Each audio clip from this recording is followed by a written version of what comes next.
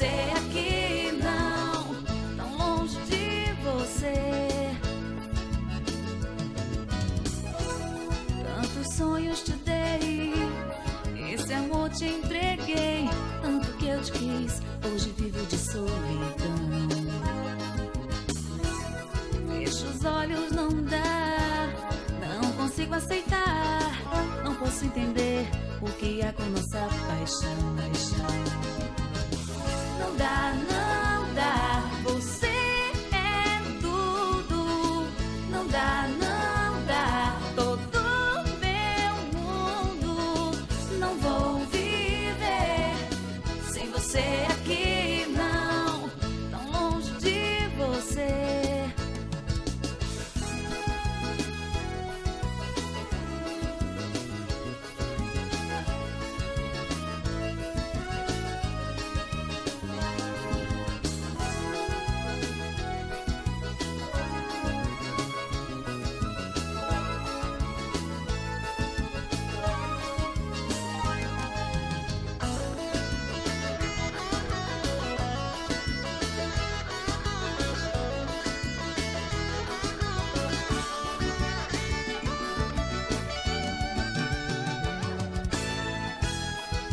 Sonhos te dei, esse amor te entreguei, tanto que eu te quis, hoje vivo de solidão.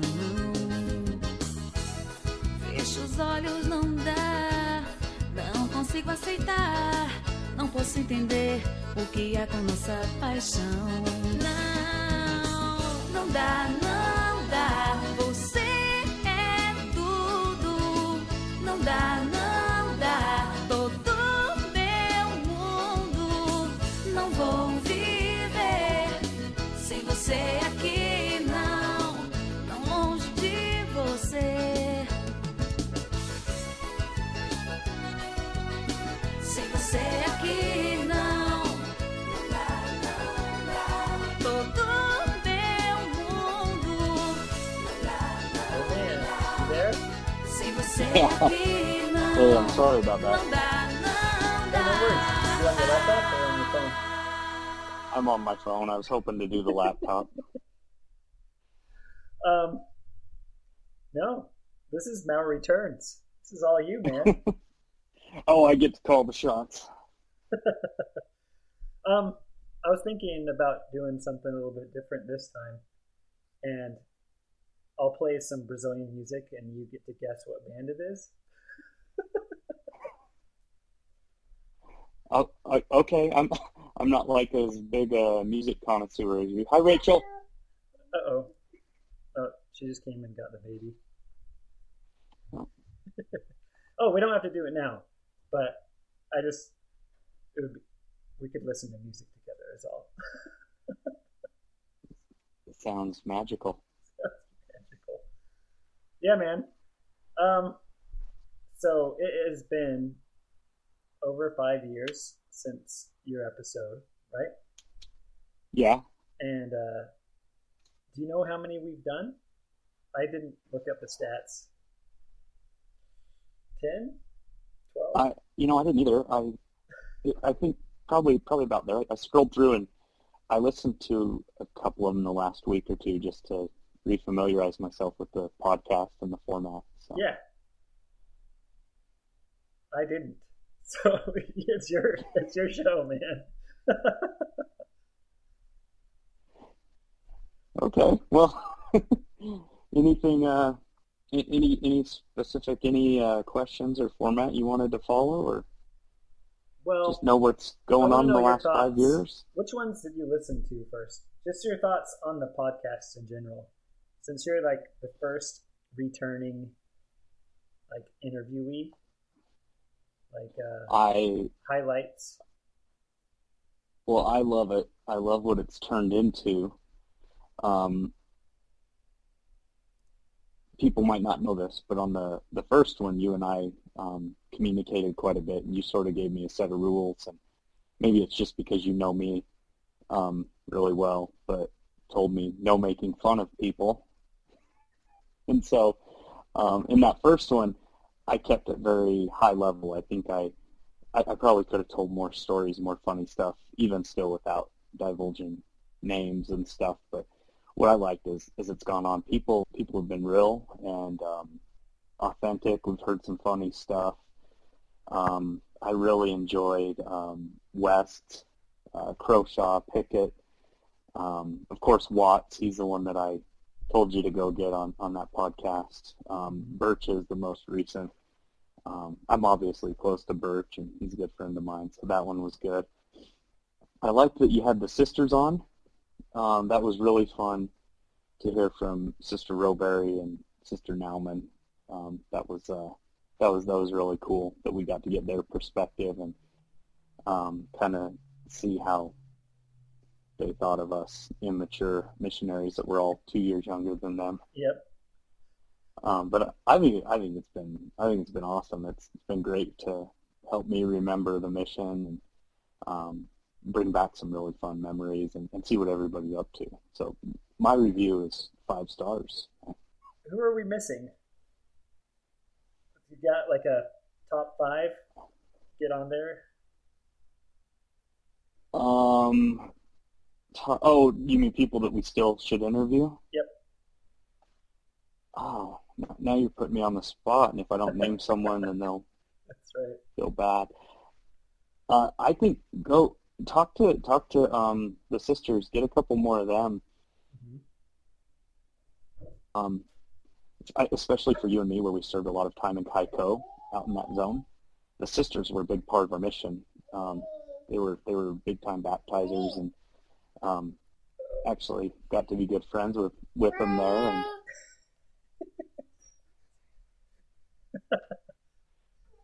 He just wants to play. Huh. So there's more sisters. There's tons of sisters. That would be fun. Yeah. And if we can't remember the sisters, just ask the ones you already interviewed. They'd give you some ideas. Or if I'm not Facebook friends with them. Yes. I think that's how most of us stay connected and stuff. But I don't know. And I know you were friends with some of the missionaries that were a little younger than us that maybe I didn't get to know. I'd be interested to hear from like Elder Sorensen. I'm trying to think of who else would kind of be on that younger end. Elder Hadfield, he was in the same group as Elder Croshaw, I believe. Elder Dane, he was my Novino. I think he's kicking around the Ogden, Weber area now. He might have even moved further south. He might even be in Utah County now. So there's still some options. Well, Dylan wants on. That'd be fun. Yeah, get Dylan on. I mean, a lot of the younger people probably wouldn't know him. He went home pretty early in our missions, but man, he's like foundation of what we had to build on as missionaries, right? He was one of those last great Martines type APs, and I mean, he trained you and impacted a lot of people, and I like following Dylan on Facebook. He posts some cool like drone videos and stuff too. So yeah, he'd be a great one to have on. Why are you making your kids scream? I don't know. He just wants to play. Since last we spoke, what have you been up to? So last we spoke, it was like 2014, right? Fall 2014. Yeah. So we've had one more baby, a girl. She was born in 2016 in the summer. Her name's Isabel. She's a sunbeam now. So last we spoke, you were like traveling. You were in Boise still, right? In 2014. Yeah. And you were like sometimes travel to like England or Brazil. I don't know what you were traveling for. Yeah. So that's a good way to kind of tackle it. So yeah, I was working for a veterinary distributor, animal health distributor. So we had warehouses all over the U.S. and we had a subsidiary in the U.K. And I got to go to Amsterdam. And so I was traveling all over the U.S. to our warehouses as an auditor. And then we made a run in 2017 at making an acquisition in Brazil. And so I went to Brazil for like 3 weeks. And then eventually that company was bought out. We didn't close the deal in Brazil. The company was bought out. And a lot of our roles were consolidated into the parent company there in Philadelphia. So I no longer work there. I decided to move on. I'm an auditor still, but I work for a hospital system here in Boise. Still live in Idaho. Okay.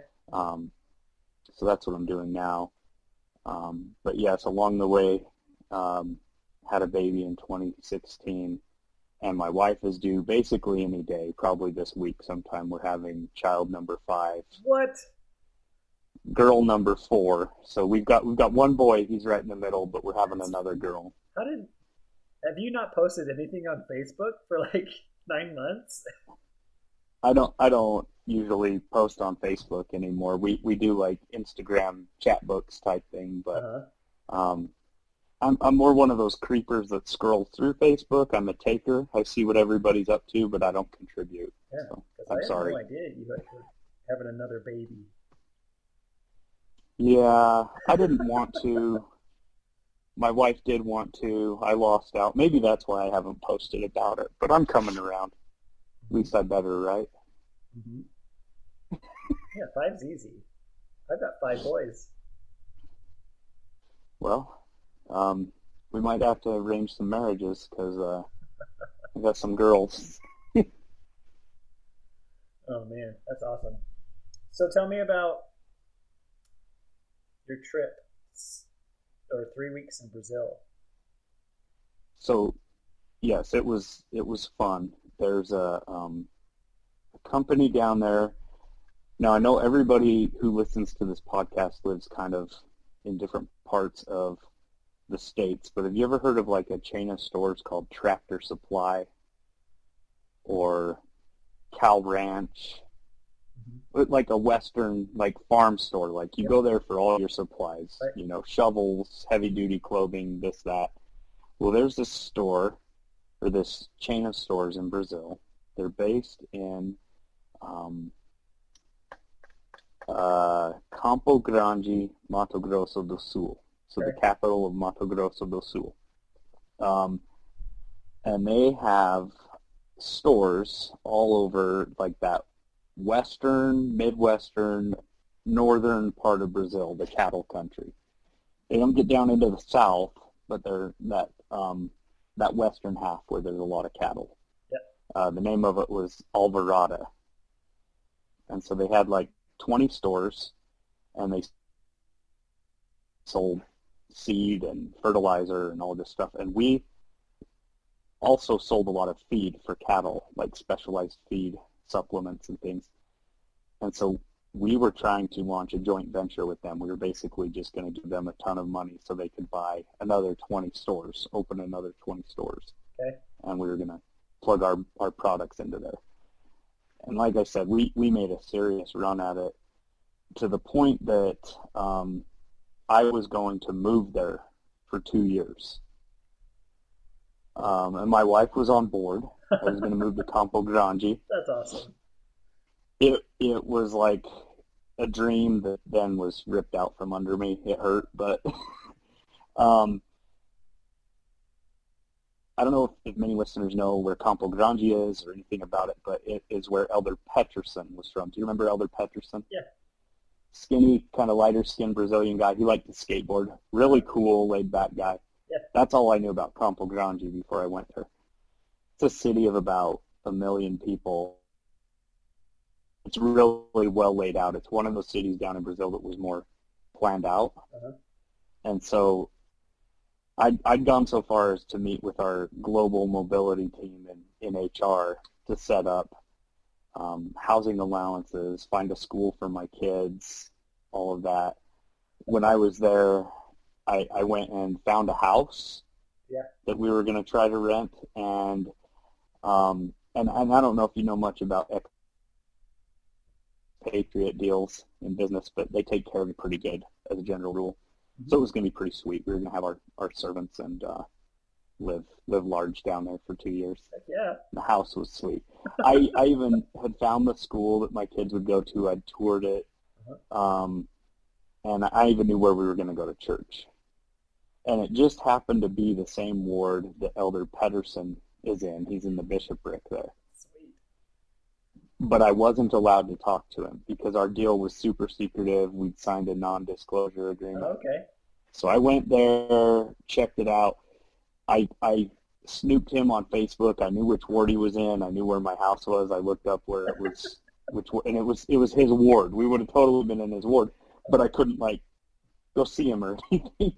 So anyway, yeah, we went down there, and me and a team, we went and toured a whole bunch of the stores all over Brazil, which was just fun because I think I hit 6 or 7 new states while I was there during this 3 weeks. I took 10 or 11 domestic flights inside of Brazil. Yeah.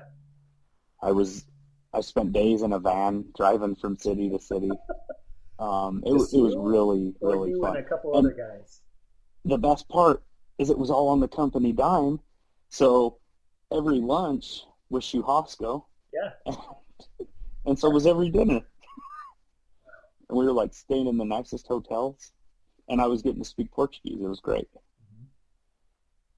There was one point near the end of my trip, the guys that were with me from our side, they had to go home. And so I was there for a week and didn't speak any English. So that was really cool. Yeah. But I feel like I'm talking a lot. Do you have any questions so far? Or? I mean, that sounds so scary. Just being in Brazil. I don't know. I think about the areas that I was in, and if I went back as a non-missionary, how terrified I would be of being a target. Yeah, I was a little scared of that, but this part that we were in, sorry, I'm taking my jacket off so the camera's moving around. This part that we were in was not like your Sao Paulo or big city stuff. It was, we were out in the good old West. It was like coming to the States and driving around Nebraska, Kansas, Oklahoma, talking to a bunch of cattle ranchers. Okay. That's really what it was like. So I never had any times where I felt scared. Hold on, my daughter's coming in.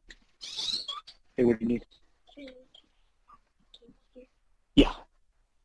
She just wants to get in the closet in this room and look at some fabric. So I like to sew. Just kidding. Kids are very crafty. I don't know, man. So, you got a sweet beard going on. Thank you. This is the first time I've grown one. Yeah? Well, the first time I've let it go more than a month. Sure. But this is going on 4 months now. So, yeah, it's a good time. I'm one of those trendy guys with a hipster beard now. Yep. But no, so we flew to Brazil, and we were in Campo Grande for a couple of days in a really nice hotel in these conference rooms, meeting with the people from the other side of the business. And then they were like, okay, time to start your tour. So we took a red eye, and I'd encourage people to, if they really care, look at a map and see all the places we hopped around. We flew from Campo Grande up to Porto Velho, Rondônia. Do you remember where Rondônia is? Yep. It's like that northwest corner of Brazil, right up by the Amazon. Yep. And it happens to be where Elder Tavares lives. Okay.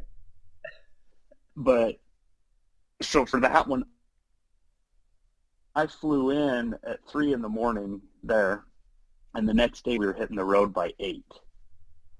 And so I communicated with Tavares, and I said, hey, do you want to at least have breakfast? So he came down to my hotel at 6 a.m. I barely slept. We spent a couple hours together just catching up and eating breakfast and stuff. And that was really fun. And Elder Tavares serves as a bishop now there in Rondônia, in Porto Velho.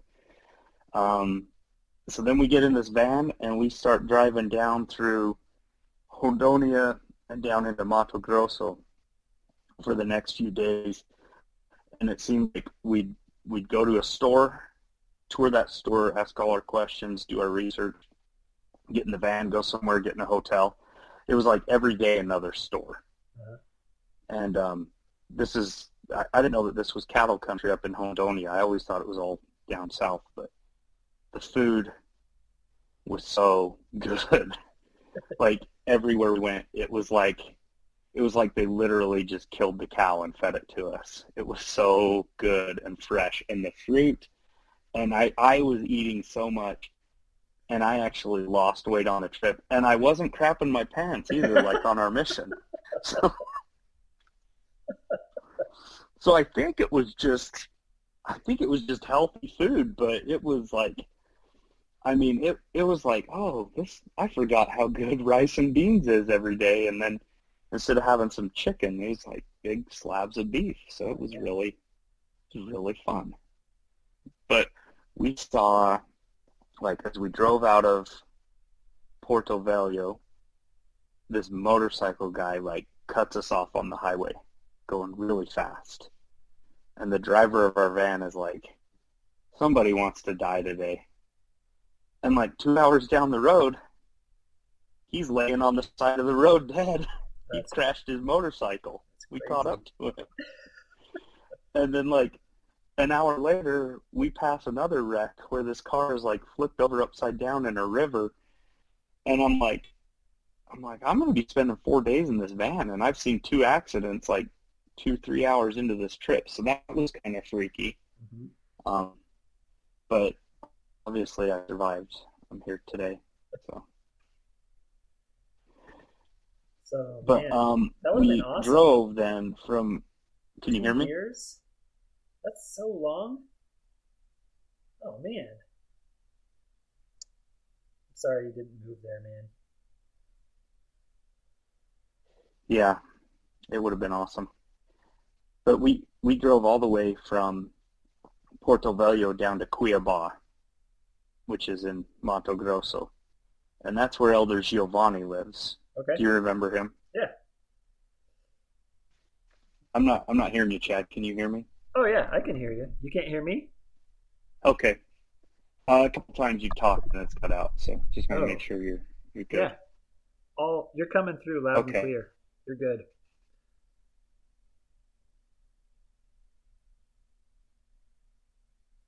You paused. Your screen's frozen. Oh, I'm having trouble getting up. So anyway, I was driving into Cuiabá, Mato Grosso, and that's another big city. It's actually so big. You there? Yeah. No, okay. You're good. So I got a hold of, I think there's a delay, because like every time I ask if you're here and then I start talking again, then I hear your answer. Oh, shoot. So sorry about that. We don't get the Wi-Fi up here in Idaho.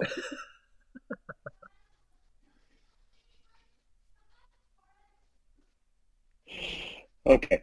Anyway, so I call Giovanni. I'm like, I'm coming to Cuiabá. Let's meet up. He's like, yeah, for sure. Let's meet up. So the day I get in there, I call, and he doesn't answer. And I'm like, what's going on? This dude's going to stand me up. And finally he calls me back and he says, I'm really sorry.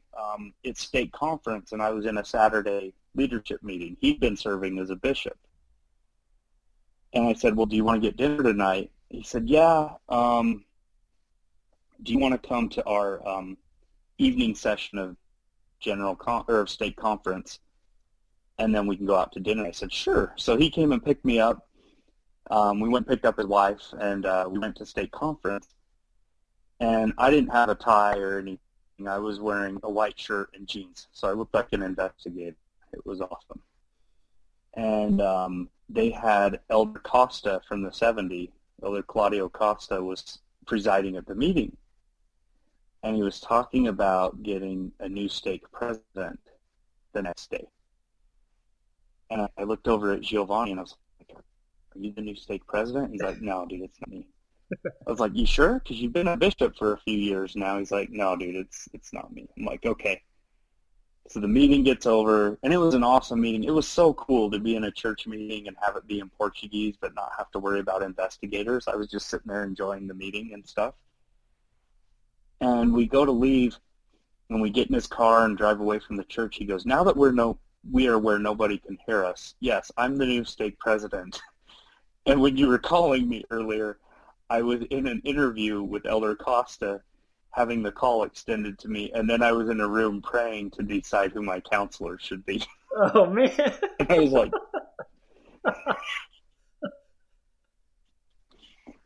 so this was 3 years ago. So how old, he was like 32, 33, mm-hmm. And he's like just getting done with his 3-4 year tour as a bishop, and now he's a stake president.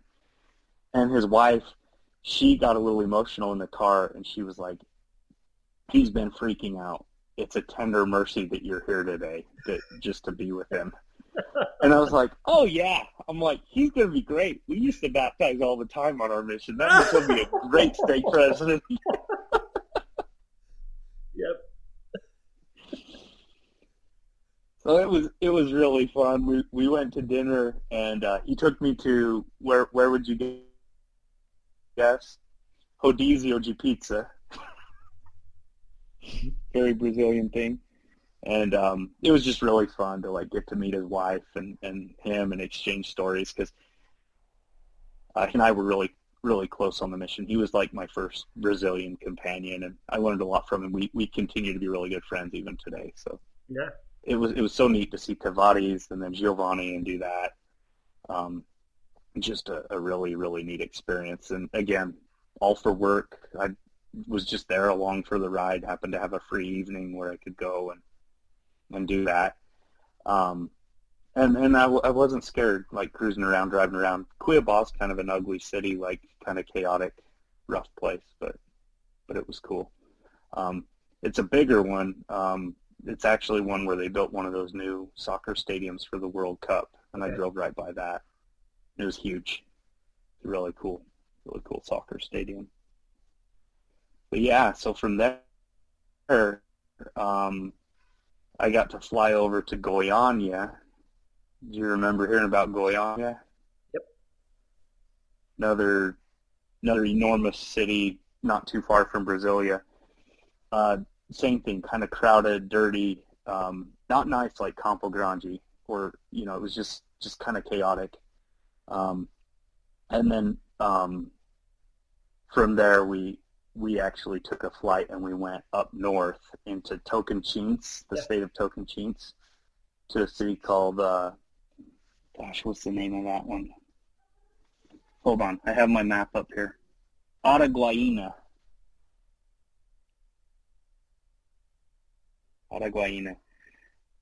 And that was a really kind of a frontier. And then we got in a different van and we drove over into the state of Pará. Pará is the state that Belém in. Remember we used to hear about the city of Belém up north? Yep. Belém and Manaus for the two missions we were glad we never had to go to. Yep.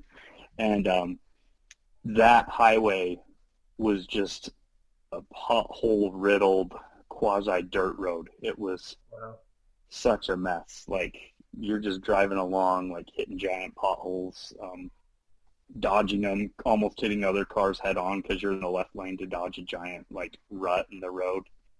It was nuts. But that part of the trip, the guys who I was with said, you can't go out at night. You can't go off on your own. This is Pará. This place is crazy. They like, you sure as hell can't take a moto taxi anywhere. I was like, okay. So that was really kind of cool. But so I got to see all these places that we'd heard of, all these like backwater places, and I would dare say that this part of Brazil that I saw was probably worse than the Sertão of Paraíba, where you and I were serving in like Patos, Caicó, Sousa, those areas. Probably less developed. But everywhere we went, people were really, really nice to us. That was like the common thing. Like everybody was just really, really cool, really good to us. The measure of a good hotel was whether or not I had mosquitoes in my room in some of these towns, or if I could get enough Wi-Fi to watch Netflix. But then, even then, my Netflix was limited because I guess when you're in another country, you don't get certain content. Yeah. So I don't think I could fall asleep watching The Office, which is what I like to do at home. But anyway, that was kind of that part. But yeah, it was from there. And you stop me anytime and ask a question. I feel like I'm just giving a travel log. I'm loving it. This is it. Actually, I'm going to send you some pictures. I already made a folder of some of my favorite pictures from the trip that I'll send to you, and you can maybe post them on Facebook when you post it. This podcast is coming out. But okay. I got a good picture of a kahojison. Yep. Some weird food that I ate. Another thing that I saw a lot of along these highways. Did you ever hear of the Sem Terra people? I don't think so. Without earth, Sem Terra, or without land. It's a big deal all over in Brazil in the rural areas. You get people that go and they'll build a shack on a farmer's field and they'll squat and they'll just live off the land. Sometimes they're actually stealing crops from the farmer. Sometimes they're growing their own. But they're just like, you guys are rich, you're a big farm, I'm poor, so screw you, this is my land now. And the only way that they can evict them is if, like, the Policia Militar comes through and, like, forces them off with, like, guns or tractors or whatever. Uh-huh. So I saw that all over on this trip. And one time we were driving later on in the trip between two cities. We actually had two Land Rovers that belonged to the business owner, and we were driving these, and one of them broke down. And one of the guys was like, I'll just stay with this car and wait for, like, a tow truck. You guys go on. And the other guys are like, you're crazy, man. There's these Sem Terra people out here everywhere. We're not just going to leave you on the highway alone. They'll rob you, kill you, take the car. So, yeah, that was a weird thing to see so much of that. Yeah. But I do remember one time on the mission when I served in Sousa, I was with Elder Hafer, and we were taking a taxi from Sousa all the way to Campina Grande for zone conference, one of those multi-zone conferences. Mm-hmm. And we came across a group of these Sem Terra who had barricaded the highway, and they were burning tires and, like, brush and stuff in the middle of the highway. They blocked off the main highway right through Paraíba. And the taxi driver, like, went off-road, and he took, like, just some side road to get us out of there around the blockade. But so anyway, I got to see a lot of that on this trip, which was kind of weird, kind of scary.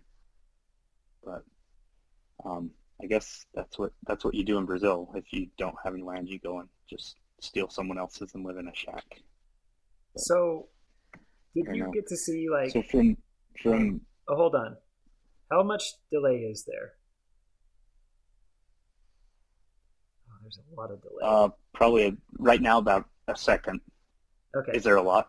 It seems like it.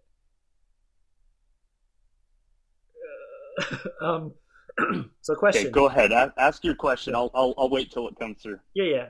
So the question is, like, did you see how much prices have increased since the mission time? Or like coxinhas, street food, were they still like R$1, or did you see how much like bus fares are, or how much taxis are now? Like, just price increases in general. That's my question. No, I didn't get. Everything was just kind of taken care of. These guys were our hosts. They'd take us to restaurants to eat. I never even got an opportunity to stop for street food. I think one night, actually, there was a big wreck on the highway, and we were stopped for 8 hours on a highway in Rondônia. Two semis hit head on because one was trying to pass on this 2-lane highway, and they spilled their soybeans all over the road. We had to sit there for 8 hours. So we didn't have a chance to eat. So when we got into our hotel, I went over to a little gas station and bought like some biscoitos, some bolaches, and they seem to be about the same prices that I remember from the mission, like a real or two, All right. for a thing of cookies. Yeah, nothing crazy, at least that I could see. So anyway, we bounced around up in this northern part of the state of Tocantins, southern part of the state of Pará for a few days. And then I took a flight to Brasilia, and I was going to try to see Elder Cesar when I was there. But it was too short of a layover for me to even walk out of the airport, say hello to him, and walk back in. Yeah. So we talked on the phone. And just a shout out, if anybody in this group uses WhatsApp, it's the best way to talk to all these Brazilians if you're still friends with them. I use it to make phone calls. I can, as long as you've got an internet connection, it doesn't cost anything. I can call any of these guys anytime and just chat if I want to. Or we just exchange messages, share pictures. So anyway, I went to Brasilia, had a short layover, and I flew back over to Cuiabá, because at this point I hadn't actually toured the store there. When I went through before and saw Giovanni, it was just like a one-night stopover. So I got to spend another night off there. It was on a Sunday again, so this was like a week later. And I called him up and went out to his house, and he was pretty freaked out because I just took an Uber. He's like, "I'll come get you." I was like, "Oh, I'm on the other side of the city. I'll come over to your house." I just took an Uber, drove through the city, and the Uber driver dropped me off at his house on this dark street. And he's like, "You sure you want me to leave you here? You sure you can be here alone?" And I was like, "Yeah, I'm sure it's fine." And he was a decently nice neighbor. It wasn't anything like crazy, but it wasn't like the poor areas we saw on our mission either. Yeah. And his wife came outside. I clapped. I got to hand clap at their gate, Chad. It was awesome. And his wife, Melanie, came out, and she was like, "Giovanni's not home. Do you mind waiting? He'll be home from his meeting soon." Remember, this is his first full Sunday as a stake president. He'd just been sustained the Sunday before. Yep. So I just stood out in the road by his house for like 20 minutes in the dark and swatting away mosquitoes. And he came home, and he looked exhausted, but he was like, "All right." He's like, I made some food for you. Let's hang out. And he made me couscous con ovo. And we just ate couscous and talked about his first week as stake president and talked about our mission some more. And it was just neat. It was fun to hang out. And then, he took me back to my hotel this time. I didn't take an Uber back, but so I hung out there in Cuiabá. And then I got to fly over to a city called, I got to remember this one because it's super cool, Barra do Garças. It's on the border of Mato Grosso and Goiás. There's a river right there in the city that separates the two states. And this is like a small, like, town, like when everybody says they're going to the sitio and they go to the small town and it's like this picturesque town where it's not like a busy, dirty city. Yeah. That's what this was. And so I got in there, and I actually got to spend like 2 days there without work. They baked that into the trip and just let me chill and hang out. Walked around the city. One night I went with a couple of the guys from that company I was working with. We went to a bar, one of those outdoor bars that we used to walk by on our mission all the time with live music. Yep. And these two just got hammered drunk, and I sipped Coke all night. Yeah. And listened to the live music that wasn't that good, but, it was cool. On the way back to the hotel, this was also a small college town, and these two guys were single. They were like, "Hey, let's go into this nightclub and meet some ladies." I was like, I'm good. I'm just going to continue back to the hotel. So they went, and they were pretty drunk and everything, ready to party, and I just walked through the city in the middle of the night, all alone in Brazil, back to my hotel, and it was like I remember thinking like this just is something that never happened on the mission, or at least never should have happened, right? Right. Walking around alone at night and stuff. But there was also a lot of waterfalls around Baja do Garças, and the next morning the store manager in that town came and got us, and he took us up in the mountains, and we went to this really cool waterfall and just jumped in, and we were swimming and having a great time. And I was kind of freaked out, like, I'm like, something I never did on this. Are there going to be like big anacondas in here? Like, what kind of worms and parasites am I going to get? That's like, it. I was like,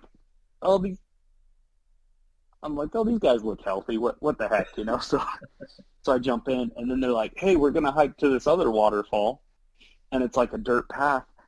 And I was wearing tennis shoes, of course, and these guys are all wearing flip-flops, and I didn't want to put my wet, muddy feet back into my tennis shoes.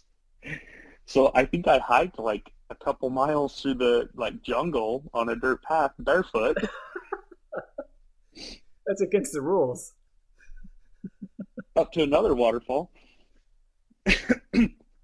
Hey, haven't had any problems. It was 3 years ago. Haven't found any worms burrowing in my feet. Didn't get sick. So that's awesome. Maybe, just maybe Brazil is not as bad as we all thought it was in those terms. It was cool.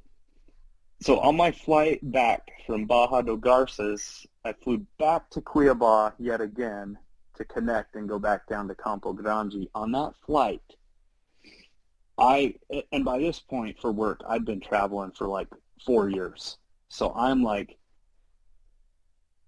a grizzled flight veteran, right? Like I sleep through every flight. I can fall asleep before an airplane even backs out, stay asleep through takeoff, and I don't wake up until we land in most cases.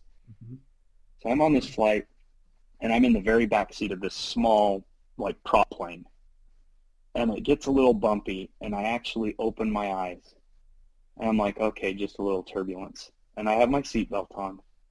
And my eyes are still open. I'm looking up the front of the plane. And we hit the biggest freaking wave of turbulence that I've ever hit in my life. And I've probably been on 500 flights by now. This was a big bump in the sky. I saw 40 beverage cups filled with water, pop, whatever, fly up and hit the ceiling of the aircraft. And all these women are screaming, oh, meu Deus, oh, You would think that the plane was going down.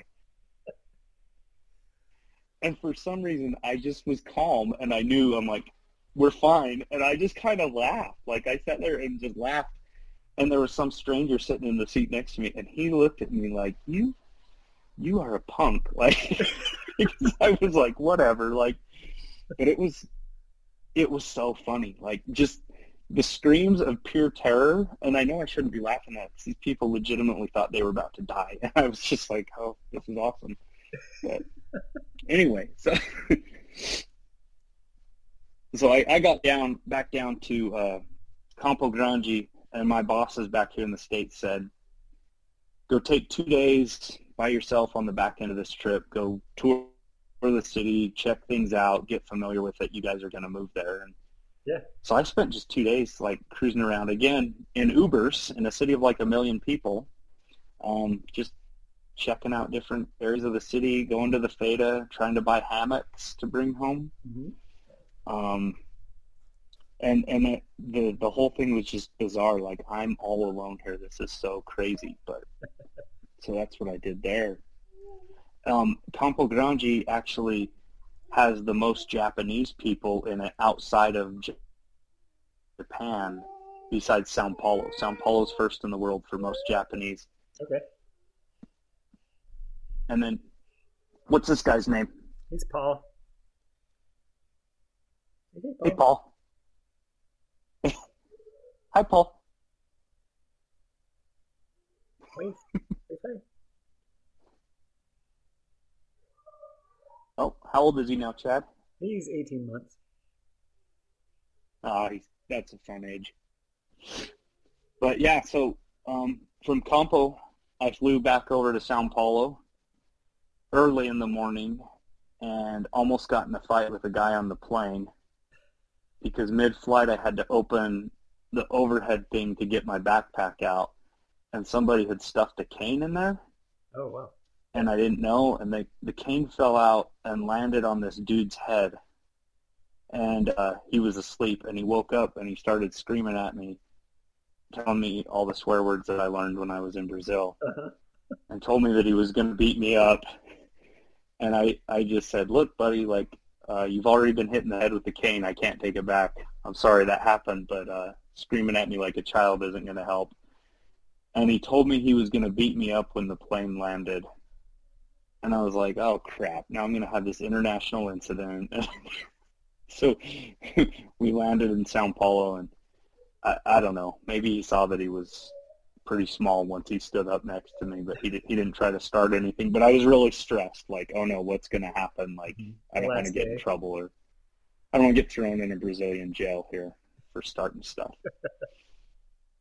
But I got into Sao Paulo early that morning, and my flight home didn't leave until that night. So I was going to meet with Mateus and Rodrigo. Yeah. But Mateus had work. He couldn't get away. But Rodrigo, I met up with him, and again, I took an Uber from the Guarulhos airport down to Avenida Paulista. That's where Rodrigo works, is right around there. Wow.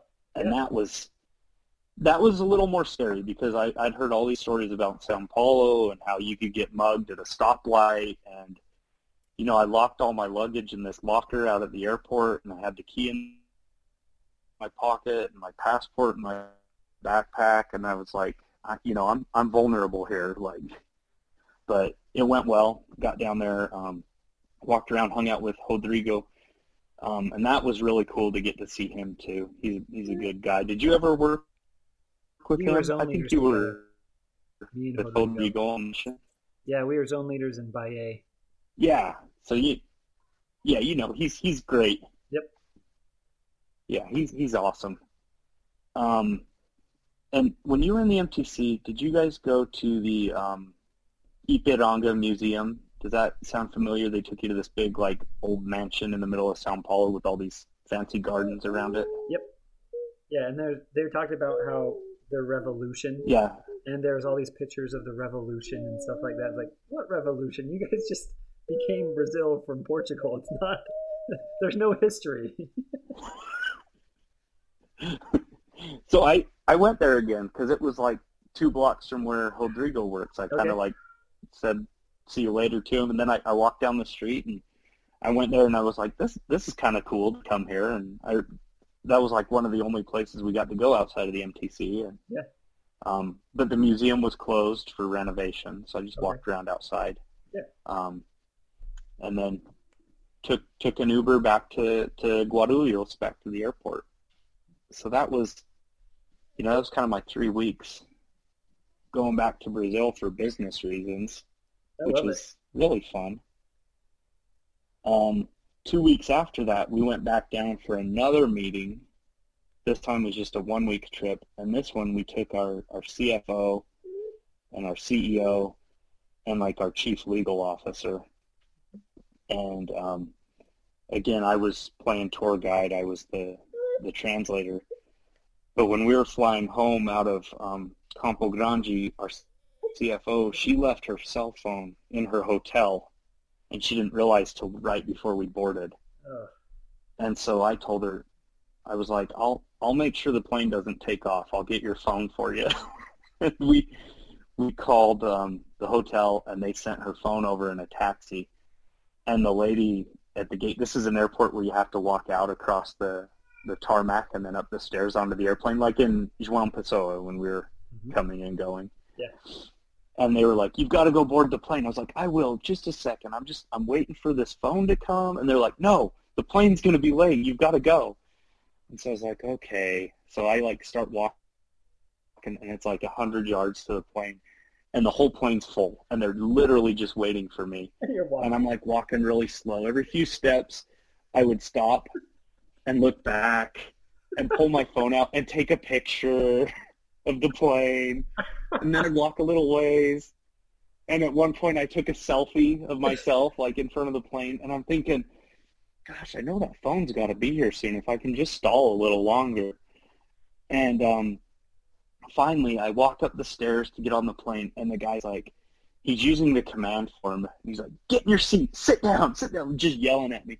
And I start talking really slow, and I'm like, I'm sorry, I just was... Eu tava esperando o celular da minha patrona chegar. And just then, he's got a walkie-talkie, and it goes, and it's like, hey, someone's here with a cell phone, but it's a taxi driver, and he's not going to give it to us unless we give him money. And I pull like a 50 hey-I note out of my pocket, and I give it to the guy. I'm like, tell him I got money for you. You can take it to him. Like, we're good. And he gets back on the thing, and he's like, I don't know what to do. This guy's trying to shove money in my pocket, and we got to get this plane out of here. And finally, someone comes sprinting across the tarmac and gives me the phone, and I give him the money. And I get on, and everybody on the plane is, like, looking at me like, you are a punk. And my seat was in the very back, and that's where my crew was sitting, too. And our CFO and CEO, they all started clapping when I got on the plane. And I held up this pink iPhone like it was a trophy. Yes. And our CEO's like, you're the man. And like, and I get back there, and our CFO, she's like, she was hilarious. She's just this like really rich lady about to retire. She just like pulls all of her money out of her pocket. It's like handfuls of like Brazilian and American currency. It's like $100, and she's like, "Thank you for getting my phone. Good job. You're great, young man." And I was like, "Yeah, okay." Like, so I got to delay a plane in Brazil, so that was also very fun. It's probably one of my best career moments ever. But they were not happy. That's great, man. It's great. We're gonna push pause on your stories, and we're gonna listen to a little bit of music. I'm gonna play a song. You're going to tell me what it is. Okay. Here we go.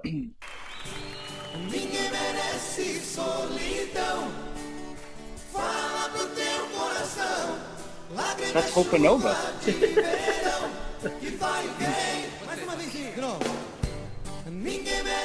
Correct. Yes. Thoughts? Is it good? I like Hope Nova. Oh, you do? Yeah, I think it's good. How about this one? São Paulo, dia 1º de outubro de 1992, 8 horas da manhã. Aqui estou mais um dia, sob o olhar sanguinário do vigia. Você não sabe como é caminhar, com a cabeça na mira de uma HK. Metralhadora alemã ou de Israel, estraçalha ladrão que nem papel. Na muralha em pé, mais cidadão José, servindo estado. Is that Charlie Brown Jr.? No, it's Hasu. My way off. I told you, I'm not a connoisseur like you on the music, but I'll do my best here. Okay. Let's do.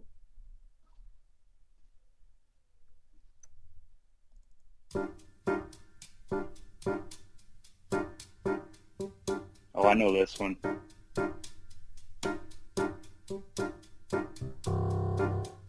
Just gotta hear the voice to confirm. Veja bem, meu bem, sinto te informar. That's my girl Maria Rita. Sure is. You introduced me to Maria Rita. That was one of my favorite CDs. She's like classic Brazilian music, you know, like not the faux-ho. I love it. All right, here's one.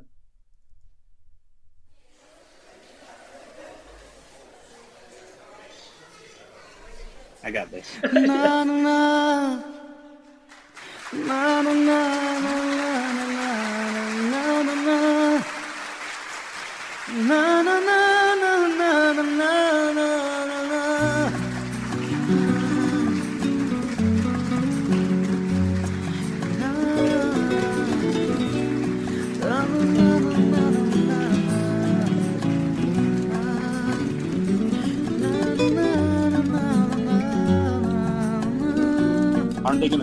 say who it is right here, don't they?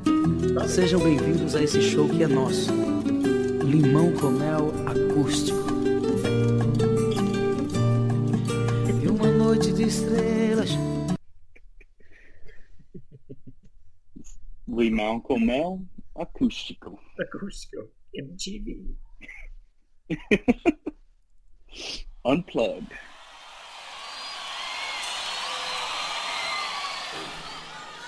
Há muito tempo atrás, numa terra distante, longe da civilização, existia um jovem rapaz chamado João de Santo Cristo. Esta é a sua história. Guardem com atenção estas palavras. E lembrem-se, as drogas fazem você virar os seus pais.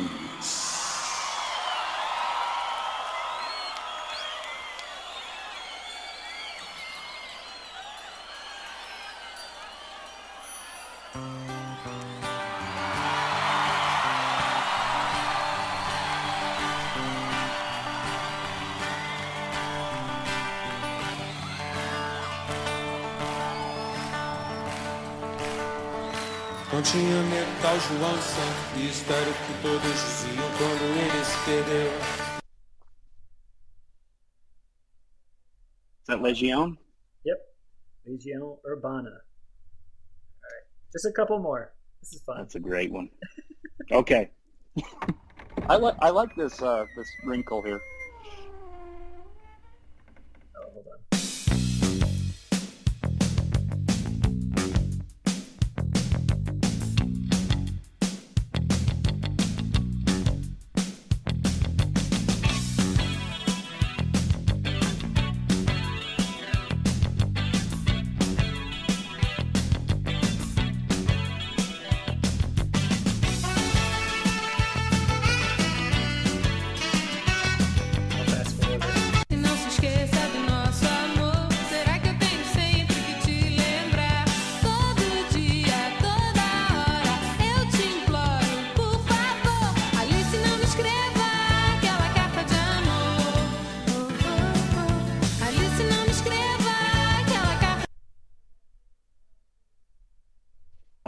That voice is very familiar. It's not... I don't know, you're going to have to tell me.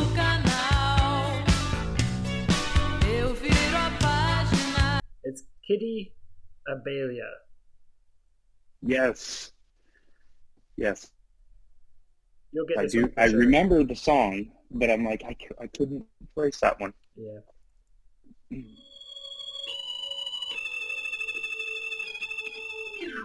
Hoje eu preciso te encontrar de qualquer jeito, nem que seja só pra te levar pra casa, depois de um dia normal.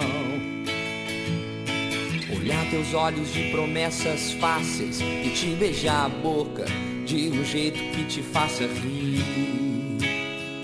que te faça rir.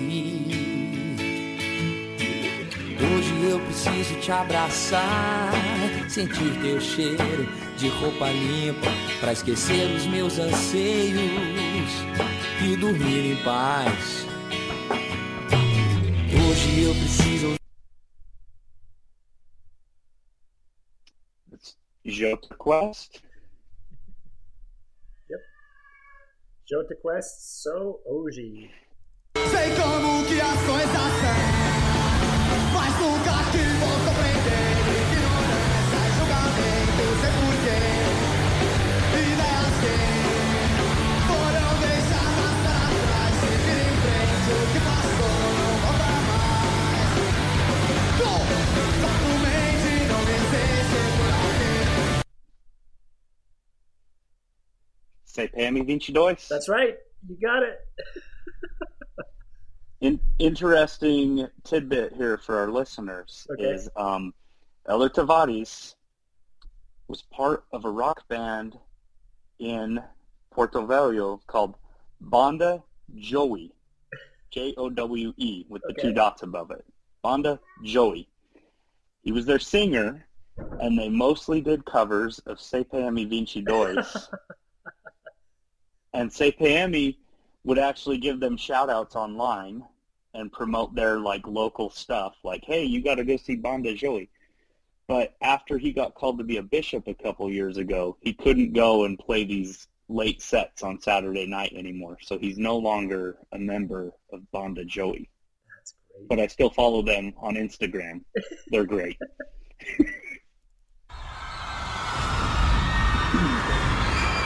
Alô, Recife! Cadê o grito dessa galera?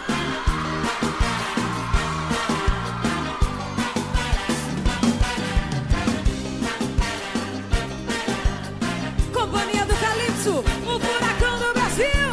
Ao vivo! I knew it. You gave it away.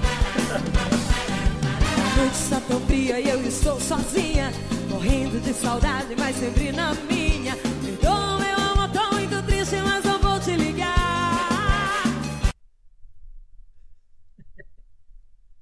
Banda Calypso. No, it's Companhia do Calypso. Oh, I'm sorry. I guess I got that one wrong. This is a good one.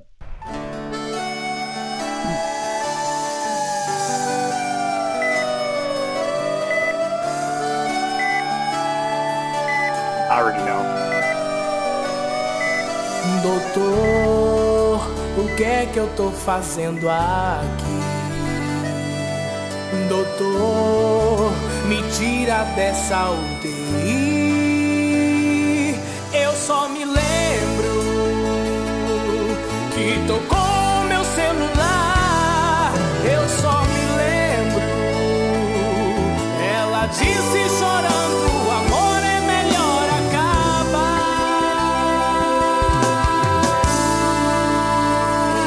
Cavaleiros do Forró, volume 4.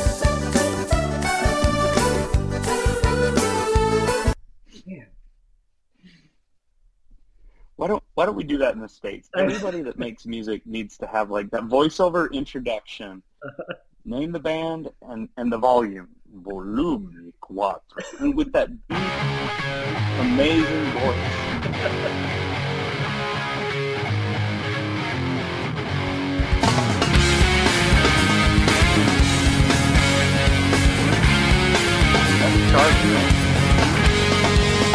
Tive pensando em me mudar, sem te deixar pra trás, yeah.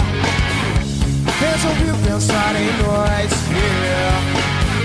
Vou te levar daqui, vou te levar, yeah.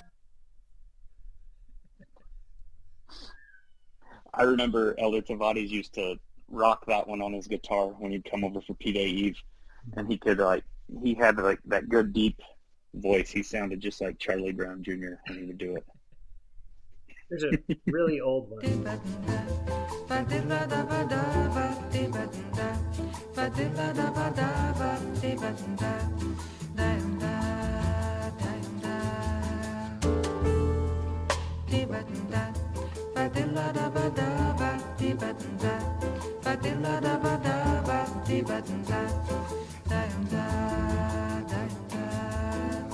Eu quis amar, mas tive medo e quis salvar meu coração. I mean, that sounds like Maria Hita, is it? Or is it just someone that sounds like her? It was the original Astrid Gilberto. Okay. She was like in the I like 60s. that. I like that bossa nova. Mm-hmm. That was like the original bossa nova that came over. She sang "The Girl from Ipanema." Yes. Great song. One more. Having a great time here. It's fun. This is great. Here it is.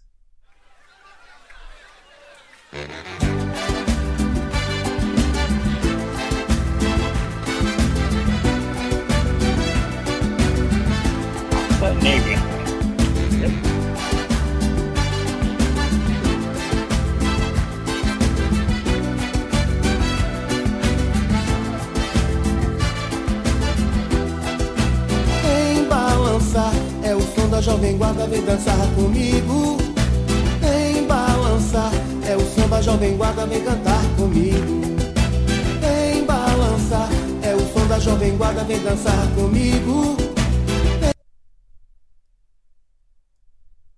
Man, sounds so good. Good old Raça Negra. I like their stuff. That pagode. Mm-hmm. So I have a question for you. Do you ever watch Brazilian movies? Have you seen any since you've been home, or sought any out, or anything like that? I brought home DVDs from the mission. I have like Auto de Compadecida and Isabela e o Prisioneiro. I have Cidade de Deus, and I've seen some of it, but it is like it's heavy stuff. Heavy stuff. I'm not gonna watch that again. Probably just throw that DVD away. Yikes! They made a Cidade de Deus 2. Okay. It's supposed to be years later. That's interesting. I probably have watched some Brazilian movies that probably should have chosen to turn off or not watch altogether. Mm-hmm. But there's one called Tropa de Elite. Have you heard of that one? And I think in English they just call it Elite Squad. It's basically about the police that are like the elite troops that go in and just crush the drug dealers in the favela. Okay. And it's a little more modern. That actor, he's in a lot of things. His name is, I think it's Wagner Moreira. Now, I did not watch Narcos on Netflix, but I've seen the ads for it, and he's the guy that plays Pablo Escobar in Narcos. So, anyway, also very violent, probably along the same lines as Cidade de Deus, but kind of actually a good movie, but depending on if you ask someone like me. But there's not many choices on Netflix of like Brazilian, Portuguese movies or TV shows.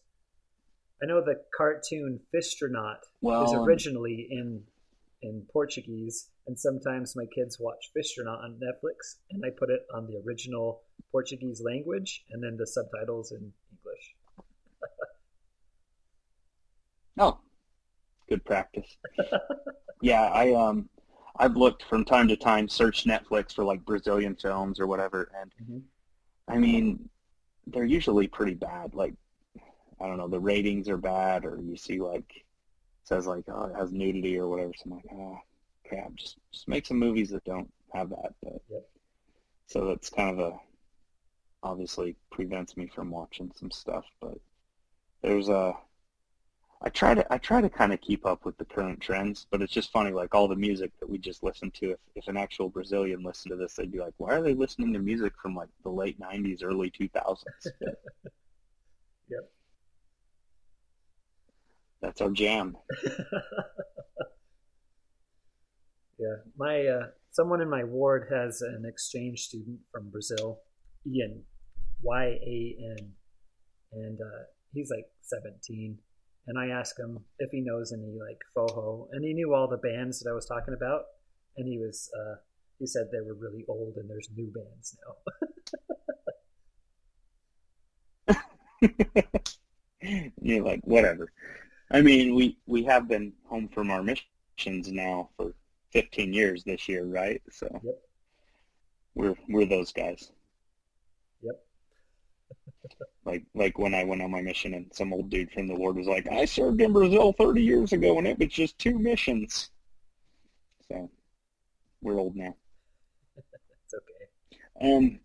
So question, can I tell a few stories from the mission that I didn't put on the first pod? Yeah, go ahead. That I think are kind of fun. My caring has gone down on the content. Your what? My caring. Don't offend anybody. That's all. No, I'm not gonna. Don't be mean. Just tell whatever stories you want to. Go ahead. I will not be mean. I didn't know what we wanted, so I kept things at a very high level. But I've got a couple of juicy office stories where I can omit names and keep it fun. If you'll remember, President Geschwantner got there like the 1st of July, and about a month after he got there, I got called in to serve as the executive secretary. So he was still kind of getting to know the place. And I remember he sent a couple missionaries home. They both claimed to have knee problems. They were both Brazilians.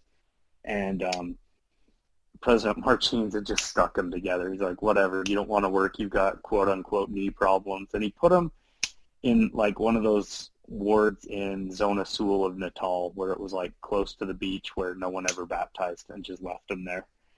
And it was like my third night in the office, and President Geschwantner was like, I'm going to send these guys home. And they came in, and both of them were about 6 months from going home, and he sent them home. And so I got to like make the travel arrangements, like late night, call our travel service at like midnight and book a plane. And these two missionaries were crying, and it was really sad. And Prez tried to be really nice to them and really sensitive and tender, but firm, and send them home. Fast forward about a month, we get a new crop of missionaries, and there's a Brazilian missionary in the group. And he's totally flaming gay. Like, it was just obvious. And we have the welcome, the dinner at Prez's house, and he sends him out with Elder Mateus to be trained.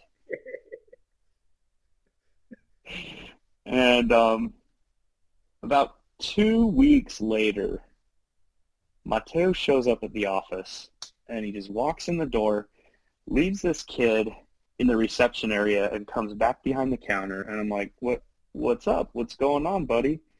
He was like, my greenie's gay, man. Needs to go home. I'm like, well, I can't help you with that. I think you got to talk to Prez about all of that. So Prez comes in and takes him in his office, talks to him for a while, and Mateus is just fuming. And he's like, I can't believe Prez sent me that guy. He had to know he was gay, blah, blah, blah. And I'm like, did something happen? And he was like, no, it's just, he told me he was gay, so I made him sleep out on the balcony for a couple of nights. I wasn't going to sleep in the same room as him. I'm like, okay, dude. So kid comes out of Prez's office, goes back over, he's sitting in the reception area. Prez is like, Elder Mower, call, make some travel arrangements. We're sending him home. All of a sudden, we hear like the kid's rustling through his bag, and we hear like some rattling. We run over and look, and he's got a prescription pill bottle, and he's like dumping it in his mouth. And I'm like freaked out, and I'm like, what? Oh crap! Like, what do we do? Mateus just instinctively runs over there, and like pimp slaps the kid, and slaps the pills out of his hand. And then he's like telling him, spit it out. What are you doing, you idiot? Knock it off. And I'm like, I mean, I guess that's one way to save a guy's life, but anyway, so plus we get it all worked out. It's time to go to the airport. And he comes to me, he's like, oh, Elder Mower, take him in a taxi to the airport and go through his bag, make sure he doesn't have any pills, and make sure he gets on the plane before you come back. And I'm like, just a couple of weeks ago you sent these two home, and you're like all like sensitive and kind and take him to the airport yourself, and now you're just like, hey, you take him to the airport, make sure he gets on the plane. Yeah, he couldn't be bothered. Like, this is nuts. Like, I never thought, like, before my mission. You'd think that the mission president would, like, I don't know, go with them. Like, that's an attempted suicide on your watch, and you're just going to send them with your secretary? It's something. Yeah. It's not like I was even an AP, right? It's not like I'm this super trustworthy. I'm just the secretary. So anyway, we take him to the airport, made sure he got on. Then, like a month later, And remember, we lived in the office at this time. We had a room in the back. Yep. I got woken up on Sunday morning at 5 a.m. And I go out and I answer the phone. I'm like, great, some missionary's calling about his mazada at 5 a.m. on a Sunday, you know? And it's Prez. He's like, very matter of fact, Elder Mower. Elder so-and-so out in Lucena woke up in the middle of the night, and his companion was not in the apartment. I need you to go to Lucena, find them both, tell them to pack their bags, and bring them back to the office. I'm like, all right, Prez. So we roll out to Lucena. You have to take a ferry to get there. You go out to is it Cabo Branco or Castelo Branco, one of those, and you take a ferry across over to the peninsula that's Lucena. And it's like 4 or 5 miles long and like quarter mile wide, this area where you've got, I'm like, how are we going to find them, you know?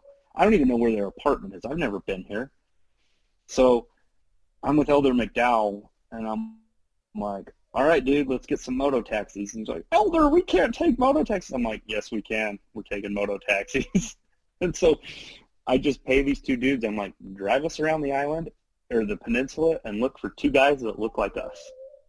And we just cruised around for like an hour and a half on motorcycles. And we finally find the 2 missionaries. And I'm like, pack your bags, go to the office, see you there. We get into the office, and this kid knows he's going home. And he's just like crying, and it's really awkward, and I have to sit there, and Prez is nowhere to be found. Finally, he comes in, and then, you know, he has 2 counselors in the mission presidency, even though we never met him or saw him like at zone conference. He had a couple of counselors who I'd met a couple times in the office. And they roll in, and by now it's like 10 o'clock at night. And Prez says to me, we're going to do a church court. And none of us speak English. So when we're done, I will come out and dictate to you what you need to type and send to the mission department. And he goes, and stay awake. I'm like, okay. So I've been up since 5. Somewhere around midnight, Prez comes out and he goes, yeah, we're going to be sending him home. So go ahead and book him the earliest flight out. I want him gone tonight. And I'm like, okay. So I call our 24-hour travel service. Somewhere around 4 o'clock, we get done typing up the conclusions of this church court. And I look at this poor missionary, and I'm like, yeah, so you've got about a half an hour to sleep if you want, and then we're going to the airport. Oh, and by the way, Prez says, and you're taking him to the airport. And I'm like, okay. It's a Brazilian elder. He was actually a roommate of mine in the MTC. I had to type up everything that basically went on to send it to the mission department. And I get to sit in the car with you and take you to the airport now. Man. So I got to do that a couple times in the office, and that was always interesting. But like I said, I didn't want to like use names or anything, but I thought that, you know, kind of interesting stories. People might like to kind of hear that or see that little inside juicy office story gossip. Yeah. We had another time where we had a litter of feral cats that were living up under the roof tiles in the office, and Sister Geschwantner, I was like, can we call like an exterminator? She's like, why don't you just crawl up there and catch them? So I caught like 4 kittens, and they were mean. And I stuffed them in like those big plastic totes that we used to send out to the zone meetings full of letters and supplies. Yep. And so I had like 2 of those totes with a couple of kittens in them. And then Sister Geschwantner drove us like almost all the way out to Baye, and we just let the cats go in a field. And so that was another fun office story. That's fun.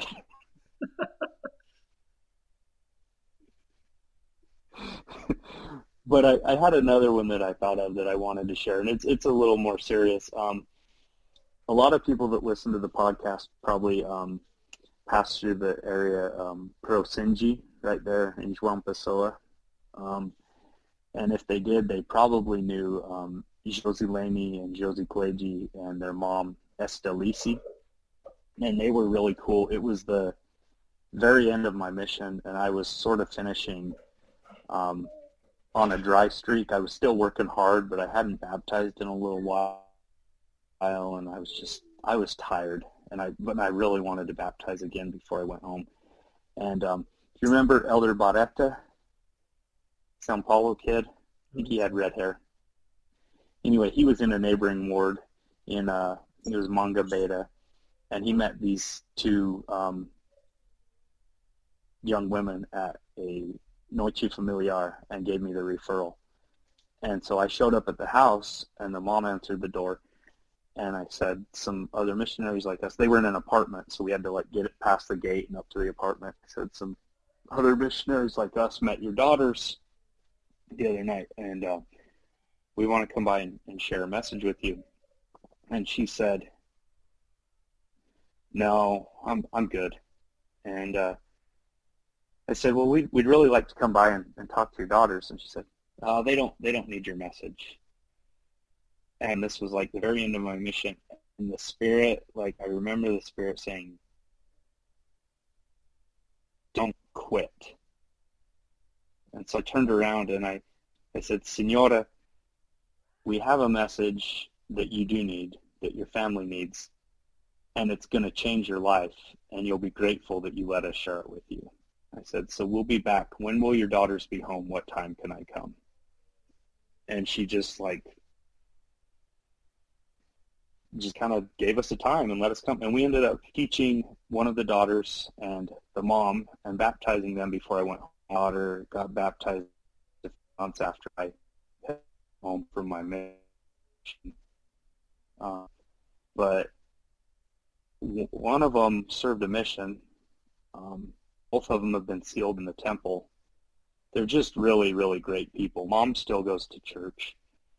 And I was just thinking about them the other day and that whole experience, and I was so glad about the way I was able to finish my mission that way, because all I really wanted at the very end there was to just be able to baptize someone again. And it wasn't just somebody, it was somebody that ended up being just really, really great baptism, someone that I remember, someone that like really impacted me for good. And they've stayed in the church. It's really cool. So it was just something I wanted to share on the podcast. I think all of us had some similar type experiences, but I just remember that moment where the Spirit said, don't quit, they need this. Don't quit, they need this. And it was awesome. Yeah. That's great. I'm loving it. This is a great episode. We got it's all over the place. It's all over the place. We didn't even talk about the mission except for the last 15 minutes or so.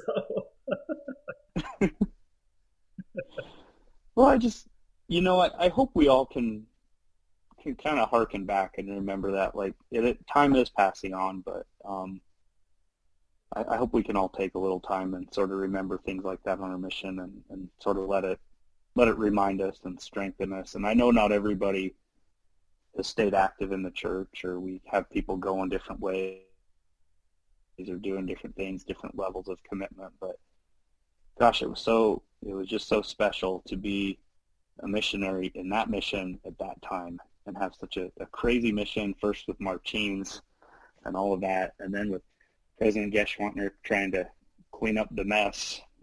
I didn't think it was that messy, but it was just such my mission was definitely for me. Like, where I went, when I went, who I served with, there was some real, like, deliberate intention by God in sending me there when he did. And I'm just grateful for it every day. It's so fun to think about it and remember it. I'm glad you're doing the podcast. It's been so fun to listen to the last few years and listen to an episode every little while when you put them out. And they're awesome to listen to. Yeah, man. It's been fun. It's been, like, there's some complaints that it's a Chad-centric venture, I guess. Chad-centric podcast, where it's like my immediate circle. Well, tell them to make their own podcast. That's what I'm saying. You got it. Yeah, and I've been doing other podcasts. I don't know if anybody else would take the time to.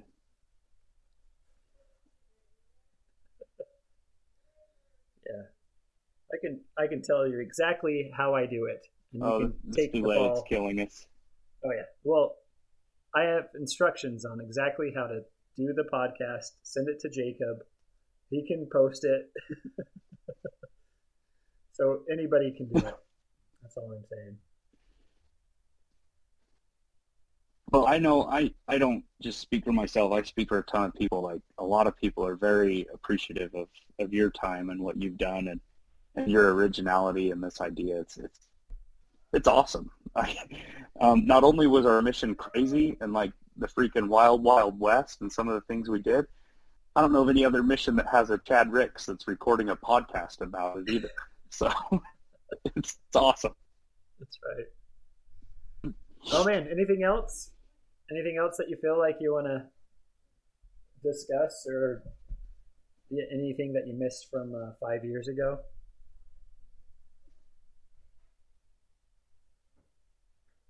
I just, like I was talking about before, those guys that are now like bishops and stake presidents in Brazil, and I get that it's different there than it is here, and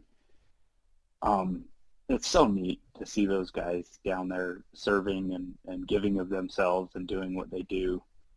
And I just, I see them, and it just kind of inspires me, not to be a bishop or a stake president, but it just wants to make me be good. It wants to make me continue to live the things I learned on my mission and to just be dependable and good in my own ward. And it's fun if people that are listening, if you're not in touch with some of your Brazilian companions or whatever, try to get in touch with them. Try to use like the WhatsApp app. You can talk to them, you can call them, you can exchange messages. It's really, really fun. It's a good way to stay in touch, and it keeps the mission and those memories alive. So just like this podcast does. But seriously, Chad, thank you so much for doing this. I think it's the best. I love it. People might not like listening to me in my episode, but I like listening to everybody else's. They're really, really fun to listen to. Cool, man. So that's it? That's what you want your episode? Do you want to be any more? Or, I mean, it's been an hour and a half. I don't know. I don't care. I think I've said enough. But really, I just I love everybody that's listened. I love all the people we served with. I hope everybody's doing well. That's what I hope. Hope everybody's just doing great and having fun. All right, we're gonna say bye to Russ. Oh yeah, and did you see all those videos that from 2006 from Colorado Springs? You see like Jeremy dancing around? No. I need to download the Dropbox app so I can dump them in there on my laptop. I haven't done that yet, but I do need to watch those. Those look funny. No, Merritt, he converted them all to like a Google Photos thing, and then you can just watch them. They're all looped together. He already took care of it. Did you not get that link? Okay, I'll give it another look. I made sure to keep it in my I kept it in my inbox. I just don't think I looked close enough at it. That's funny. 2006 memories. Oh, you want to listen? All right, we're going to say bye to Russ. Wait, bye. Bye, Paul. Thanks for joining us. Bye. All right, see you, man. I'll post it. Thanks so much, man. Yep, talk to you later. Okay, appreciate it. Uma criança perto de você, mas meu dedo tem malícia, não vou te negar. Me leva nos teus braços pra onde quiser. Sou chave de cadeia, pode apostar.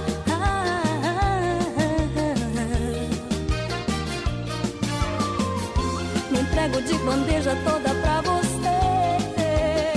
Por seu amor, não me deixe chorar.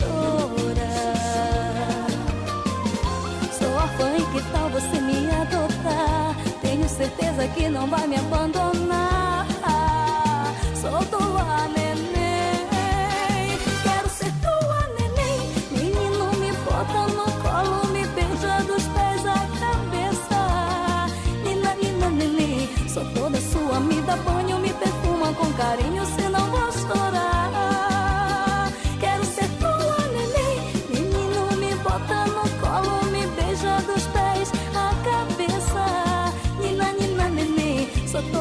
sua, me dá banho, me perfuma com carinho, senão vou chorar.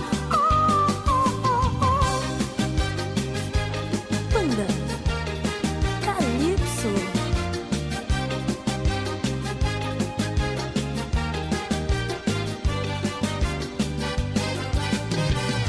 Me sinto uma criança perto de você, mas meu dengo tem malícia, não vou te negar.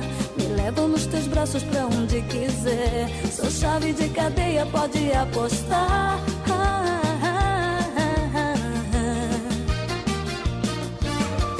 Me entrego de bandeja toda pra você, por seu amor, não me deixe chorar. Sou órfã e que tal você me adotar? Tenho certeza que não vai me abandonar. Sou tua neném, quero ser tua neném. Menino, me bota no colo, me beija dos pés à cabeça. Nina, nina, neném, sou toda sua, me dá banho, me perfuma com carinho, senão vou chorar. Quero ser tua neném, menino, me bota no colo, me beija dos pés à cabeça. Nina, nina, neném, sou toda sua, me dá banho, me perfuma com carinho, senão vou chorar. Quero ser tua neném, menino, me bota no colo, me beija dos pés à cabeça. Nina, nina, neném, sou toda sua,